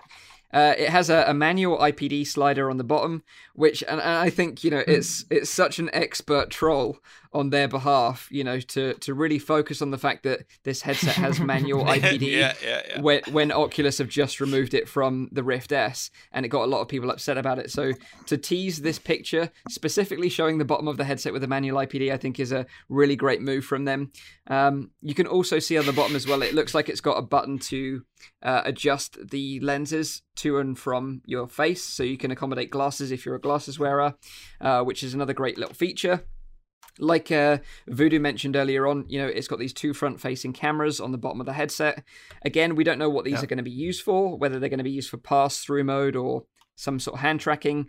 I'm not sure, but I think it would be unlikely that it's going to be used for like Windows MR style tracking, because dotted around the headset, we can already see that it's got these like lighthouse tracking diodes dotted around the headset, so it's clear that they're going to be using base stations technology to track this headset. So I don't think they'll be using it for tracking. What do you think, Voodoo, about that? I also don't think that this will be possible to use the Windows Mixed Reality controllers, because the Rift S has 5 cameras and the tracking would be much better. I don't think that Valve is gonna go this way. No, I don't think so. We also need to mention that Steam VR Lighthouse 2.0 is still around as well, that developers have been using, working with the Knuckles and, of course, now the Index. So these were also not just around for no reason. Mm-hmm. Yeah, absolutely. I got a prediction. Go on, Zim. Sorry. Just in terms of that glass panel, the thing that's jumping out at me right now, I don't know if anyone remembers from N64 era, the expansion memory card. I'm not talking memory, but what I'm seeing here with this is some extra that doesn't come with the base headset that you can buy as an upgrade to help reduce the base price. You mentioned a kind of a wireless module, but I'm thinking, going along with what Voodoo is saying, some additional accessory that is going to expand the functionality of this headset, and that expandability of the headset is also going to give it additional shelf life. In other words, here's a module that today contains some engineered, electronics. 2 years from now, you'll be able to plug in something else that may upgrade it differently. And having an expansion port like that in such an important area could really change this headset from a buyer's perspective, because you're thinking, I can upgrade it in the same way I can a modular PC. To me, all of a sudden, that just dawned on me that maybe the N64 expansion slot is what Valve have been thinking here. Yeah, nice. Like, the rumors are also that, you're going to be able to buy this headset or controllers or base stations a la carte if you want it that way, or you're going to be able to buy it as a complete bundle. So, if you already have base stations because you've got a Vive already, you won't need to buy them again, maybe, unless you really want the 2.0 base stations. So something else that I found interesting was they also, leaked. I don't think everything here is a leak. It's just, the marketing Valve goes for, because, they have always been using speculations to kind of hype up their products, and it's a smart way to do it. But they leaked this logo of theirs as well. I'm not sure if we have a picture that we can show, but you see a little head, like a person looking into 2, I think, lenses, right? Yeah, and exactly. What people are saying, maybe Mike can explain it, that there's something going on with that. Yeah, exactly. No, you're exactly right. So the logo is basically 2 semicircles and then a circle. So apparently the circle is there to represent your eyeball, and the semicircles are there to represent the lenses. And the rumor is that this uses stacked Fresnel lenses. So traditional headsets like the Rift and the Vive use a single Fresnel lens, and what they're doing with this is doubling them up. And I think what they're saying, or the rumor again, is that by stacking the Fresnel lenses, you can increase the field of view without having to widen the panels in a way. So like like the Pimax does it. It's the panels are arranged in a way that you can get this wide field of view. That's the rumor. I don't know how in reality that would work, but it sounds kind of like an interesting rumor. But this would explain the design of the headset, because if you look at the front, it has a very strange design. Like all the headsets we have seen so far kind of line up with each other in some way, in terms of how the panel on the front looks like, the plastic part. But this one has such a strange, like slim, weird, I don't know. And it might be connected with how these lenses have been stacked up in there. Yeah, because the rumor right now is that the field of view is going to be 135 degrees. Obviously, what we used to is roughly 100 to 110. Yeah. These specs, the rumors, is absolutely killing me. It is killing me because this sounds like a foundational leap. This sounds like HMD 2.0. And if it is that, and it's freaking selling in May, please take my kidney now. Okay. Well, this is the thing. Headset. They're saying this is an upgrade. On their marketing on the Steam page, they're saying, "Are you ready for an upgrade?" This is what they're saying it is. The rumored resolution is going to be similar to that of the Vive Pro, around 1600 by 1440 per eye. I think it's very, very exciting. But I think the one thing that may hold this back, and it's the only one thing that I can think of, is going to be the price, because I don't think this headset's going to be cheap. And I think this is where, a lot of people, when this was announced, were like, yeah, Rift S is dead. This is the headset to go for. Fair point. You're entitled to your opinions, of course. But I think what Rift S have done is aggressively price themselves in the market. They've done that from day one. But with this headset, and we know historically that Valve hardware hasn't exactly been cheap. And, I think my guess is it's going to be between $600 and $800 to buy this headset as a bundle. I don't know about you guys. What do you think about price? Yeah, I think so as well. Like $499 for the headset only, and like $699 for the bundle. Based on how they have been advertising this field of view slider, and they are pointing towards others like, listen, we're ready to compete, then they are also going to compete in price. Plus, Valve does have the space to do that as well. We know Facebook is very big, so they can sell a Quest and a Rift S for a very cheap price. Well, you can see, for example, HTC struggling with their own standalone, the Focus, that is priced at, what is it, like $700-800, and then people are saying like, what the price, it's ridiculous, but they don't realize that the Quest is getting sold for a price that they can price, because they are such a big company, so they can sell it with a loss, right?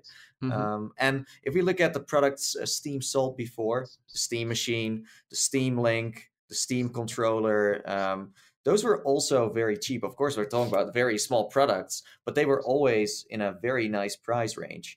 And Valve wants to sell this headset. They want to jump into the arena now with all the other competitors. So I do think they know that price is a very crucial thing in the VR market right now. Yeah. And they are going to put this on the front page of Steam. There are like, 12-13 million people online every day on Steam. And I'm sure that they have all these statistics of how much people are willing to spend on a potential headset. So they have all this data of also people using the Rift, using the Samsung Odyssey. They know everything VR-wise of what people are doing, how much they spend, things like that.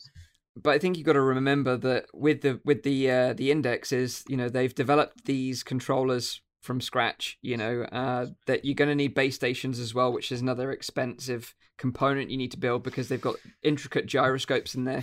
I don't think there's any way they're going to be able to release this headset for $400 or $500. But if they think so. If they it depends on who they want to target, of course. If they want to target the high end market, then makes sense. Then everything they have been building for the last few years have been built in mind with who they want to target. So they can't just suddenly drop down the price.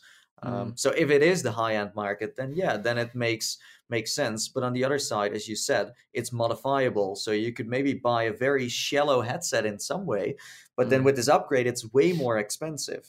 We don't know how much it's going to cost to put something in the front and what that's going to be. So with the base model, but think of it as a $200 module, right? Think of it was because you were talking about price here, right? Price point. I still think they're going to be on the closer to $1,000 than anything else. I really think they're going to be pushing it, whether that's with or without this additional module.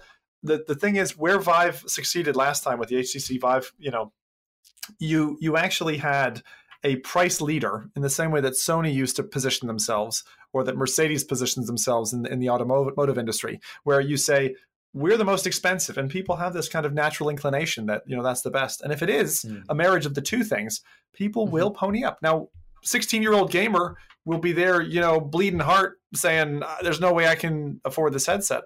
But they'll still be pining for it, yearning for it, wanting it. And the same thing is true for the creator audience, right? I mean, these headsets aren't cheap. May looks like it's going to be very expensive for all of us. But this headset, if they drop it, forget the hardware, drop one Valve game with this. Just one. Any single one of their IPs. That's what I wanted to say as well. Yeah. Before we get into the game, games, with Half-Life. But before we go deeper down the rabbit hole, you need to know that Valve has this Apple level. So Apple sells these iPhones for years now. They're always super expensive, and people just buy them. And it's the same with Valve has this status of if they make a game, if they make hardware, a lot of people buy it. I don't know the numbers of how many Steam controllers they sold or Steam Links, but I'm sure a lot of people have them. And again, they have one of the biggest freaking gaming platforms on the planet, okay? I mean, as I said, there are 12, 13 million people online every day. Plus, they had the Vive. They learned a lot from that. They pulled in a lot of data, so they have definitely used that to learn from that. They let HTC do their thing, and they were learning along the way, working on their own stuff. And everyone, every month, is filling in the survey of, hey, how was my VR experience? What headset do I have? What computer do I own? So they also know in what range they had to build this headset, what specs it needs to run, and they have so much data to play around with. So I think they have been polishing this up to a standard that might bring us closer to the tipping point of VR going mainstream. So you think this is at $3.99 for the whole bundle, and they sell it with a loss? No. I think are we gonna do this again, or are we gonna? Sure. Okay, I'm gonna guess around maybe $650, $750. That price range. Yeah. Okay. What about you then, Zim? You already know my answer because we've had this conversation offline, but I'm going to say it anyway. $899. And the reason I say that is because I think they are going to hit, because of manufacturing costs, because of what they're squeezing into this thing, the technology, all that's gone into it, the fact that they're manufacturing this, either with a partner or by themselves. I think that price point is still something with inflation that is where we've gone linear progression since. And then one other thing I wanted to show for our visual watchers is just where I think the market kind of is that I think Oculus have targeted the bottom of the pyramid, and that right now they're looking to price down, and they're also looking with things like asynchronous space warp and stuff, that they're looking to allow lower end users, and I mean that from a hardware perspective, to kind of play VR at a comfortable level. And they're spending a lot of time kind of cranking that screw downwards, which is obviously something that Erib, for instance, didn't like and decided to feck off. But the Vive, I think, is really going to the top end of the market. We've seen it in a few different places with the Vive Pro, with the McLaren headset. I really think that they're looking for medium to top tier. And with that, a price of 900 quid is not going to be a problem. But on the other side, you need to know that HTC is deciding the prices with the Pro and the Focus and those kind of things. And those prices come out of Asia, so it has nothing to do with Valve. Of course, Valve was involved with the Vive headset, but not with the Focus or all the other prices. We have clearly seen that HTC is slowly leaving the market of consumers. They are going into a different market of business to business, arcades, stuff like that. Yeah. But they are moving away right now. And it seems like, Valve wants to take up the place right now of, hey, listen, we're there for the high end. I hope Valve is focusing on medium and high end. But this is definitely not going to be cheap, No. I think that for a headset for $500, for example, is quite expensive compared to everything we have nowadays, you know? But for what you get, it might be a cheap price. And this is the point that I want to get to, is that although I think, you know, between $600 and $800 is going to be the retail price for this headset, I think it's going to be worth it. And the reason why is because of the games. You know, we've always said this before, over and over again, like, content is king. And if Valve come out with these 3 Valve IP games that they've been developed, and they are like the games that we've been dreaming of and hoping of for all these years, Portal, you know, Half-Life, Left 4 Dead, whatever they may be. But, you know, and the best way you're going to be able to play these games is with these index controllers, and it's really going to have like this integrated, you know, interaction with the world with these controllers to get the best experience. Then this is going to sell like crazy. I mean, if we look at Boneworks and the trailer they have put out, and spoiler alert, tomorrow they come up with a new video, I heard, so we're gonna see more. But if you see that, and if that's the engine every game runs on, and the way it interacts with your fingers, that could already be a baseline of what people want, you know? Valve is the only one now that is going to use the Knuckles, aka Index controllers, as the main controllers now, and these are not lining up with what we had before. They are not similar to the Oculus Touch controllers, not the Vive ones, not the mixed reality controllers. This is a new level where you can use your actual fingers to play games. So it's going to be a different standard. They are going to build things from scratch with hand tracking in mind. So we're going to see something else, something new, and the way you then play your VR games is also going to be like magical in a new way, like discovering VR for the first time again, but with new, you know, it's like just watching Boneworks makes me already excited for what this engine could be and what they pull off with that. It seems to be so original, and with those 3 games, yes, they might sell the headset, because I'm sure they are going to bundle these games with the headset, hopefully also in stores, of course. I mean, that's always very important to have. But the thing is, all the developers right now have been working with this headset for a while. Cloudhead Games was the one that spoilered this whole thing, where they didn't properly blur their image. Although I do think that was also part of the marketing to kind of get people even more excited. Like, all these leaks we have seen over the past months have all been done by Valve themselves. Even that stream the guy from Zalubo was doing, you know, Zalubo is like the guy who made the Moondust demo and also Vertigo. He was streaming, and then he accidentally leaked the fact that he was playing with the Index, and you could see the render resolution and also the amount of hertz this headset was going to get. I mean, he's working close together with Valve, and Valve is like, you know, laughing their asses off. Well, we are all like, oh, here's another leak. Oh, here we go.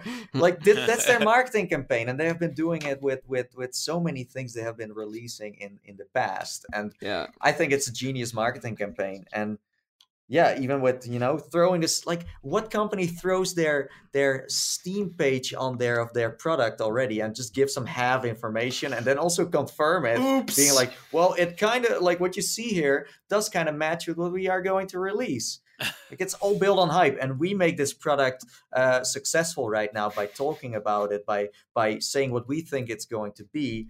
But again, content is king. If they can pull it off with games, if they can pull it off with this engine, we still don't know what it's capable of. This is like the next level of VR. And if people tried it, they don't want to try any other headset. This is like serious competition for all the other headsets out there. Because let's be honest, the mixed reality headsets, the Oculus Rift, the HTC Vive, and some others, they were all kind of in the same area of like competing with each other. But the knuckle controllers, the Index controllers, they might break that and say like, okay, listen, everyone wake up. We're going to the next station. We're going to the next level. Yeah, and what I want to do is I'm just going to loop it around to the beginning, because we mentioned about the date. You know, obviously the 1st of May is when potentially the store is going to open, so you can purchase this, shipping around the 15th of June. But obviously the rumor is, again, we still don't know for sure, the rumor is that the Rift S and the Quest are both going to launch Facebook F8, which takes place between the 30th of April and the 1st of May. So it would be super, super interesting if both the Rift S and the Valve Index go on sale at the same day. and just to see the dynamic between the community and what people tend to sort of gravitate towards is going to be very interesting indeed. I can't wait to sit on the sidelines to see what happens. But of course, I'm going to be ordering both. Pre-order windows are so smart to go for, because you show everyone what it's capable of, what you can play on it, what you can experience. Then people have like maybe 2 weeks or longer, because you said like May 1st is like when they're going to do their announcement, and then they will also tell you how much it's going to be and until when you can pre-order it, because they said in June they're going to ship it. So that means that you have like a month to think about what is going to release soon.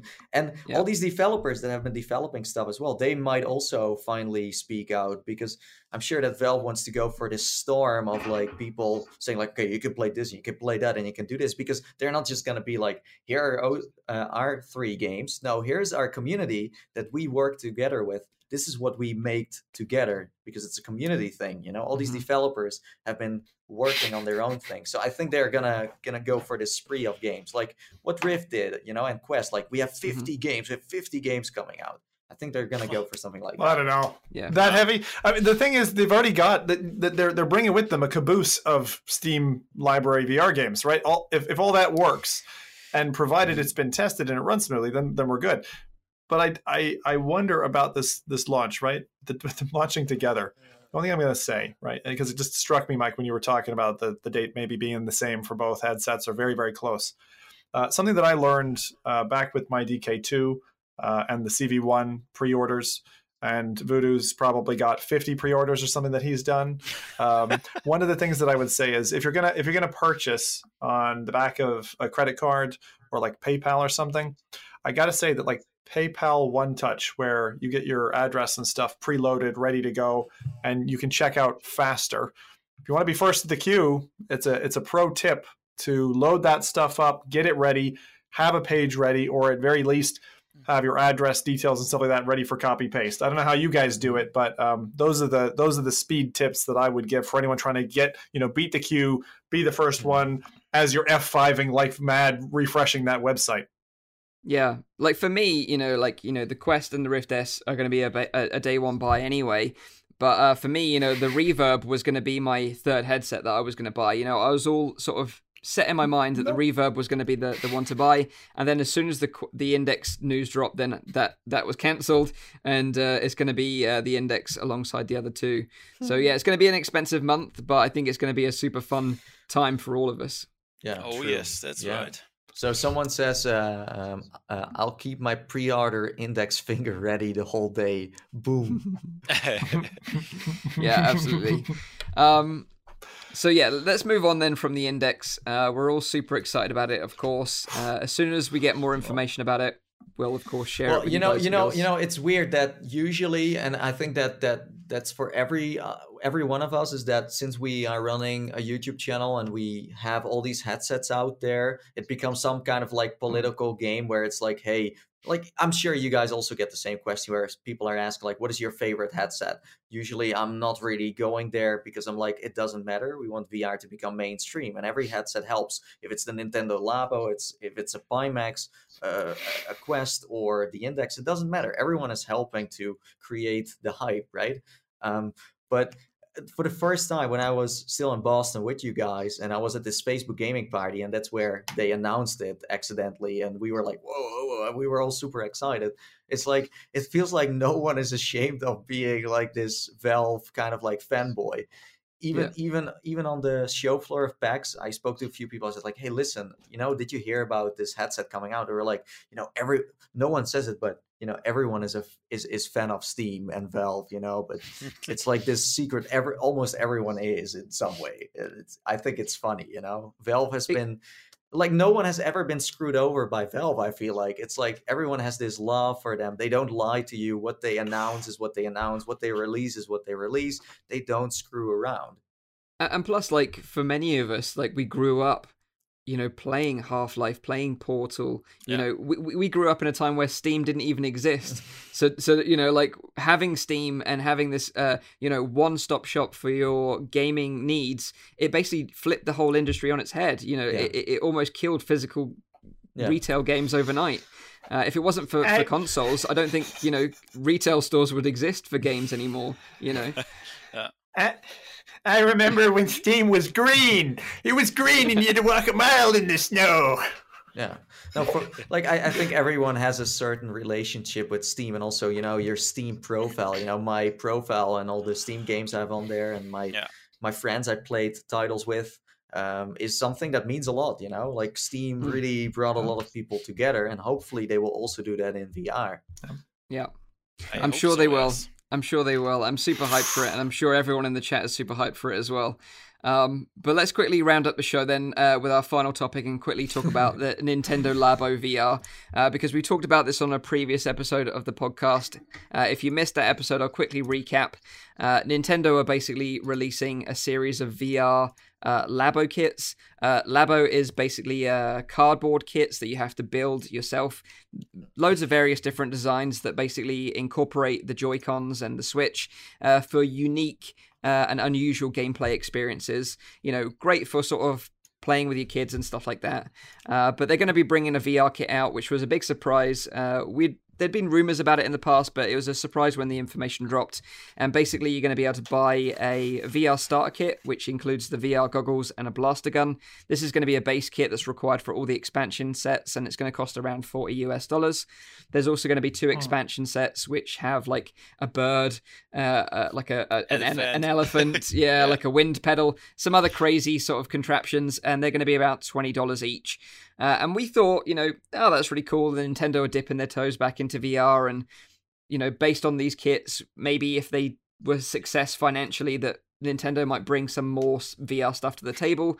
But it seems like, they threw a blue shell at us and really sort of stunned us all by saying, you know what, alongside these Labo kits, we're also putting an update to Mario Odyssey and Zelda Breath of the Wild, 2 of the biggest games on the Nintendo Switch, and they're going to be getting their own VR experiences. Bam. And I was just like, holy crap, this is awesome. I own both of these games. Yeah. I finished both of these games. I love them. I adore them. And I'm so happy that they're going to get VR support. How did you guys feel about this news? Yeah, it's awesome. I'm a big Nintendo fan as well, and I of course pre-ordered the full package of all of this stuff. And but I'm curious about playing like Zelda with this headset, because everything we saw from this headset, it has no head strap, and you hold it in front of your face. So how can you control the game with like this? Maybe like that's my guess. Oh my god! Oh god! I can't believe that I can play like this for 2 hours. Or what? It's a little bit strange. Well, in case of Zelda, that's going to be an issue. In case of Mario Odyssey, if you look at it, it has like several mini games. So you play a mini game for 5 to 10 minutes, done, and then you stop. But with Zelda, I don't know. That's very strange indeed. But this is funny. Like every time Nintendo has been announcing something VR now with Labo, everyone's like, this is stupid and doesn't work. And why is this? And then like again, they're gonna come up with something where it's like, hey, you have this stand for your, I don't know, cardboard headset, and you can like, they're not just gonna do this and be like, okay, you just gotta hold it for that long. Like all the mini games we have seen so far for Labo have all this certain amount of time that matches with how long kids can hold it. Kids have like these spaghetti arms. I have also spaghetti arms.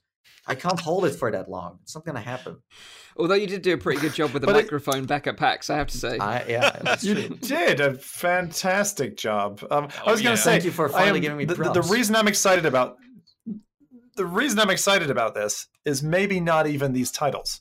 It is the fact that this opens a huge Pandora's box of all of Nintendo's back catalog, things like Super Smash Brothers or Pikmin, all these different games, Pokemon-related games.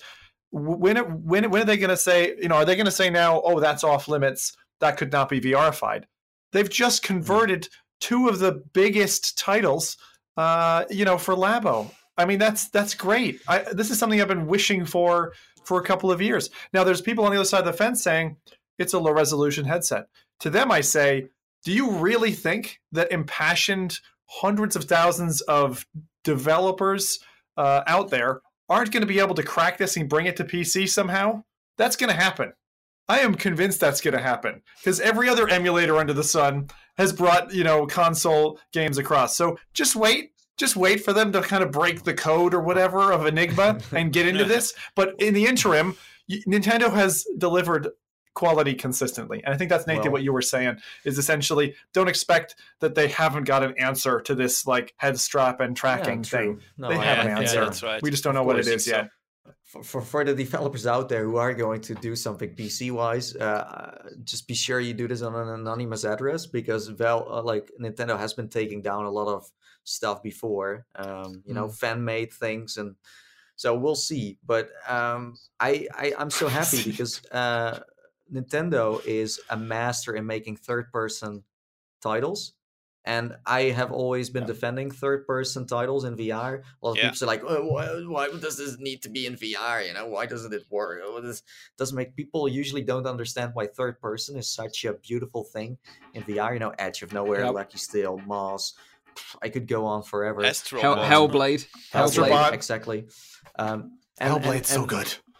Yeah, I mean, Hellblade is the same story. They add this camera to it, and then you can play with the character. And they did the same with Mario Odyssey and Zelda. So, yeah, I think it's awesome, and kids will love it. It's like when I was back in school, we made these shoe boxes, and you could like make your own world inside, and then you look through it. You peek through it, and you're like, whoa, this is awesome.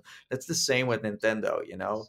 When I built this shoebox, I could barely see in there and could see what I was playing. But it was still super immersive. And it's the same with this Nintendo. They're going to yeah, you're absolutely right. They're going to open eyes. They're going to transform absolutely masses of youth into this whole concept. People who haven't been introduced to it. And the other thing that I love about Nintendo is they're reducing the age barrier that the other companies have set.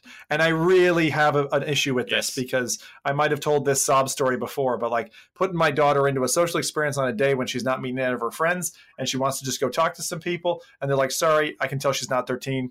Delete your account. And I'm like, you know what? There's absolutely no solution right now for a kid to experience something like that and not get kind of shamed for it. And to be honest, if I've grilled my eyes and brain in VR for the last 5 years and I have no symptoms, I'm totally comfortable with putting my kids in it. There you go. Yeah, so like the official spin from Nintendo in terms of what is going to be available in these two experiences, starting off with Mario Odyssey.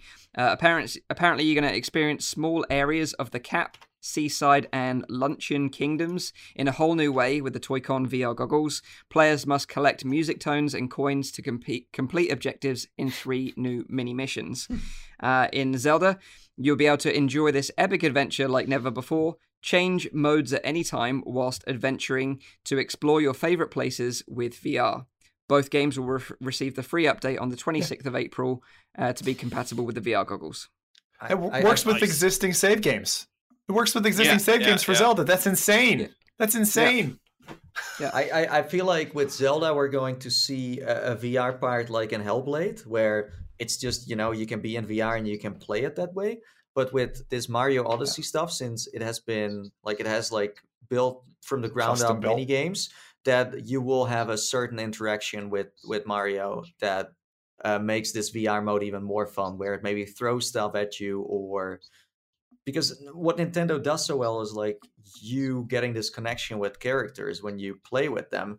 And I think with VR, they have certain ideas that we haven't seen come to the screen before. Where it's same with Moss, where Quill is like sometimes looking at you or waving at you, or things like that. We'll see. But Nintendo is definitely going to help the VR market so much in ways we haven't seen before. And again, it's so beautiful to see kids being able to build their own headset with their parents or alone or whatever, or kids at heart in our case, and just then play whatever you want to play. I think it's great. Hopefully you don't have to buy a glue bottle to keep the headset on your face. But I'm sure they are coming up with some kind of Virtual Boy construction that might work. I don't know. We'll see. Absolutely. Yeah. Super hyped for that as well. Really looking forward to seeing how it all plays out with the Nintendo Labo VR stuff. But let us know if you've got any questions in the comments down below, and then we can sort of wrap up the show. We have been going on a little bit longer than usual, but we had so much to catch up stuff. with. Yeah, exactly. The index So is like a bombshell. Whenever we talk about Valve, we just get drawn into this long-winded conversation where we just can't help ourselves. But just a reminder, this is a weekly VR, AR, and MR talk show, live streamed every Saturday on YouTube, Facebook, and on Twitch. Tune into the show live at 7 p.m. in Europe, 6 p.m. in the UK, 12 midday in Central US. Also, check out the audio version available on iTunes, SoundCloud, and Anchor. If you enjoy the show, please subscribe and leave us a nice review on iTunes. Yes. Thanks again to Voodoo as well for joining us again this week. Thanks very much. Again. Always awesome to have you on. Rowdy will be back next week, I think. And hopefully by next week my internet would have been fixed so I can talk to you guys normally like I normally do.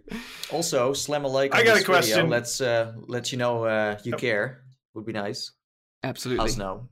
I got a simple question for our guest Voodoo before we take any from chat, which is, where the heck is Microsoft in all of this in terms of the Xbox and being what seems to be way behind the pack? What's your take on that? Like, why are they not dipping into VR?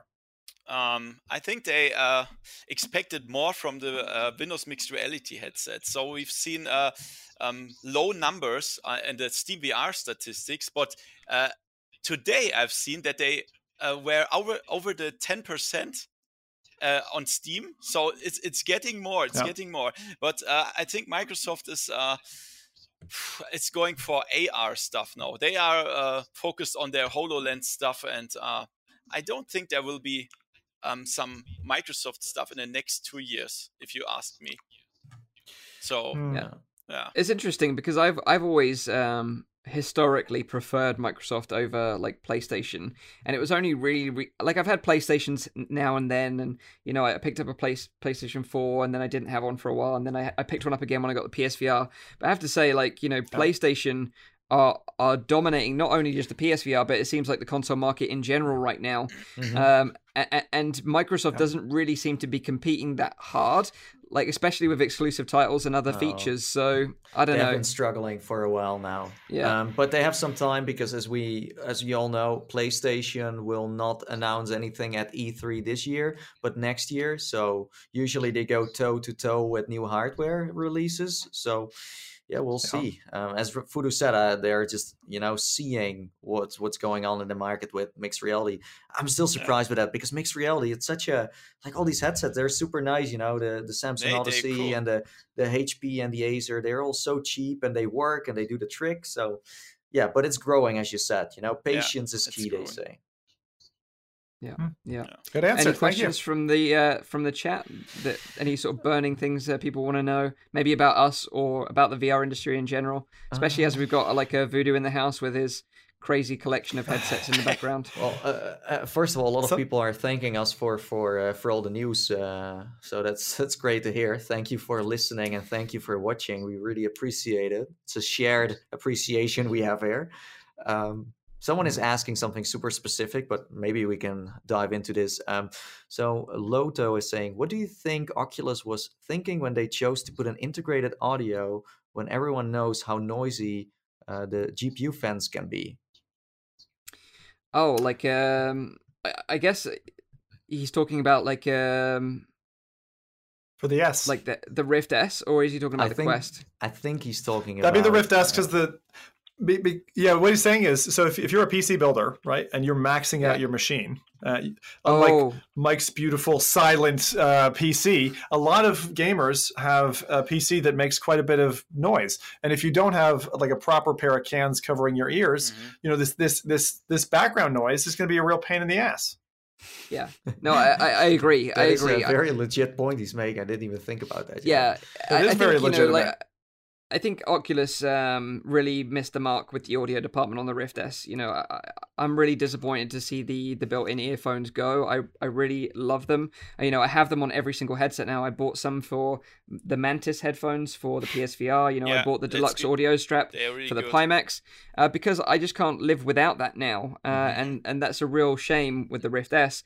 There is some rumor that Oculus are going to be working on some sort of accessory or some sort of upgrade that you can fix that, but I don't know. I think you could buy also attachments for your Oculus Rift, your original one, because you tested it out back in the days, right? Yeah, you could, but they mounted in the exact same way as the original ones. So because you don't have that mounting mechanism there, they'll have to do something like what the PSVR Mantis headphones do, and they basically clip onto the top. If I show you very quickly on the camera, so this is the PSVR, and this is a third-party accessory. But basically, you can got these little hooks on that basically clip over the rigid head strap, and then it has drop-down earphones. So maybe they could develop something like that as an upgrade. But yeah, fingers crossed. Anyway, I can also confirm that these Mantis are working with the HP and Lenovo Explorer as well. I put them on all of them, so perhaps it will even work with the Rift S. Yeah, they will. I will try this. Yeah, they will absolutely work, like you said, because it just uses a 3.5mm headphone jack. Yeah. So you could go out and buy them. They're available now on Amazon, about 50 quid. I think like onboard audio is great when you're taking it on the go, but they are just not noise reducing at all. They just, and also when you put them on the loudest, other people can enjoy what you're playing. So yeah, I don't know, maybe. I don't know what they were thinking in that sense of, but just give it as an option. Part of this, get rid of them. Part of this decision must have also come as all the positive feedback they got from the Go. Because the Go released, one of the things that stood out in reviews and our own comments was, hey, the audio solution is like magic. And now they're like, oh, well, we'll just port this over to the S and it'll be perfect. But I love this comment. I didn't consider this. I tend to build quiet PCs for myself, but there is a majority of gamers who's going to care about this. And I think it's a very important point. And for somebody who has used that extra cable and external audio over his Rift, I took mine off ages ago. It's that extra hassle. It's that extra cable, you know? Are people going to want that? Probably not. And actually, Mike, I think most of the world is going to agree with you and say, wrong decision. But they have to lie in their bed now. Yeah, I think the expectations of what a PC VR headset can deliver are different from what a mobile or standalone headset can deliver. You know, you can understand the sacrifices with mobile and standalone because the idea is it's very quick and accessible. You can swap it between different users quickly, and we're happy with that. I don't have an issue with that at all. When it comes to PC, though, you know, you're more than likely going to be spending, you know, many hours in a PC VR headset for longer periods of time, and I think you want the best possible immersive experience you can, and you can only get that with true, really high quality audio, as well as the visuals. Well, again, you know, this was a collaboration between Lenovo, so it could be that this was the blueprint, this is what they could buy, and they were not allowed to modify it, or the other way around. So I think both of these parties had to come together to, you know, sell this headset, and this is what it is. This is what we're getting. So yeah, for the price, you know, when we find out eventually how much the Index is going to cost, I think you'll start to really notice, you know, this is what they're going for. Like you said, Nathy, the low end market, or you know, and Zim. So yeah, but nevertheless, exciting times ahead. Unless we've got any other questions, we'll wrap this one up. Any other sort of burning ones out there? Well, someone is asking if you can cast the Quest, so show what you are seeing in game, and yes, you will be able to do that. Yes, exactly. Yeah, the idea is that it will be the same functionality as the Go, so you'll be able to cast to your mobile phone or tablet. We're not sure about TVs just yet, but that's been rumored. And if you want to record or stream content, you can do that directly from the headset itself. But of course, you can only stream directly to your own personal Facebook page right now. Although, again, we've talked to Oculus about this, and hopefully they can add more services in the future. Yeah. So again, if you want to, like, for the people that are watching right now, if you want to know more about the Rift S and the Quest, go back to the previous episode, because we went really in depth of why you should buy it or why you shouldn't buy these headsets. So go check it out, because I still think it's super relevant. Yeah, and it was really nicely recorded on the show floor as well. Oh, it was lovely. I was going to say, I love the top comment on that video as well, which was like, oh, Vive Index just launched. Maybe this will change their opinions. And I think so far, the opinion I've gotten from this round table is very simple. It's, we're going to buy all 3 headsets. So I'm sorry if that wasn't the answer you're looking for, but feck it, we are deep into this VR thing. Well, basically, we're buying all these headsets so we can tell you what headset would be the best one for you based on what you are interested in. Exactly. Yeah, exactly. It's not like we are like, oh, we need to buy them all because we need to try them all for a personal, like, no, it's to broaden our like knowledge of what VR is and what's best. Yeah, absolutely. I don't know. Absolutely. If I was just buying this just for me, I'd still buy all 3. Okay. That's what I'm saying. Like, they all serve different purposes. Zim's basically sold one of his children so we could buy a headset. Exactly. I was like, well, I have other stuff to pay as well, but okay, sure. But anyway, so we've gone on for long enough, almost over 2 hours, I think now. So we're going to wrap the show up. We hope you've enjoyed it. Thank you for joining us live. Apologies for the slight delay in the start and the issue with my webcam. We'll get it all sorted next week. Hope you have a great week in VR. We'll be back next week with the freshest news for you. So tune in then. Until then, bye-bye for now. Bye-bye. Take care. See ya, guys. See ya.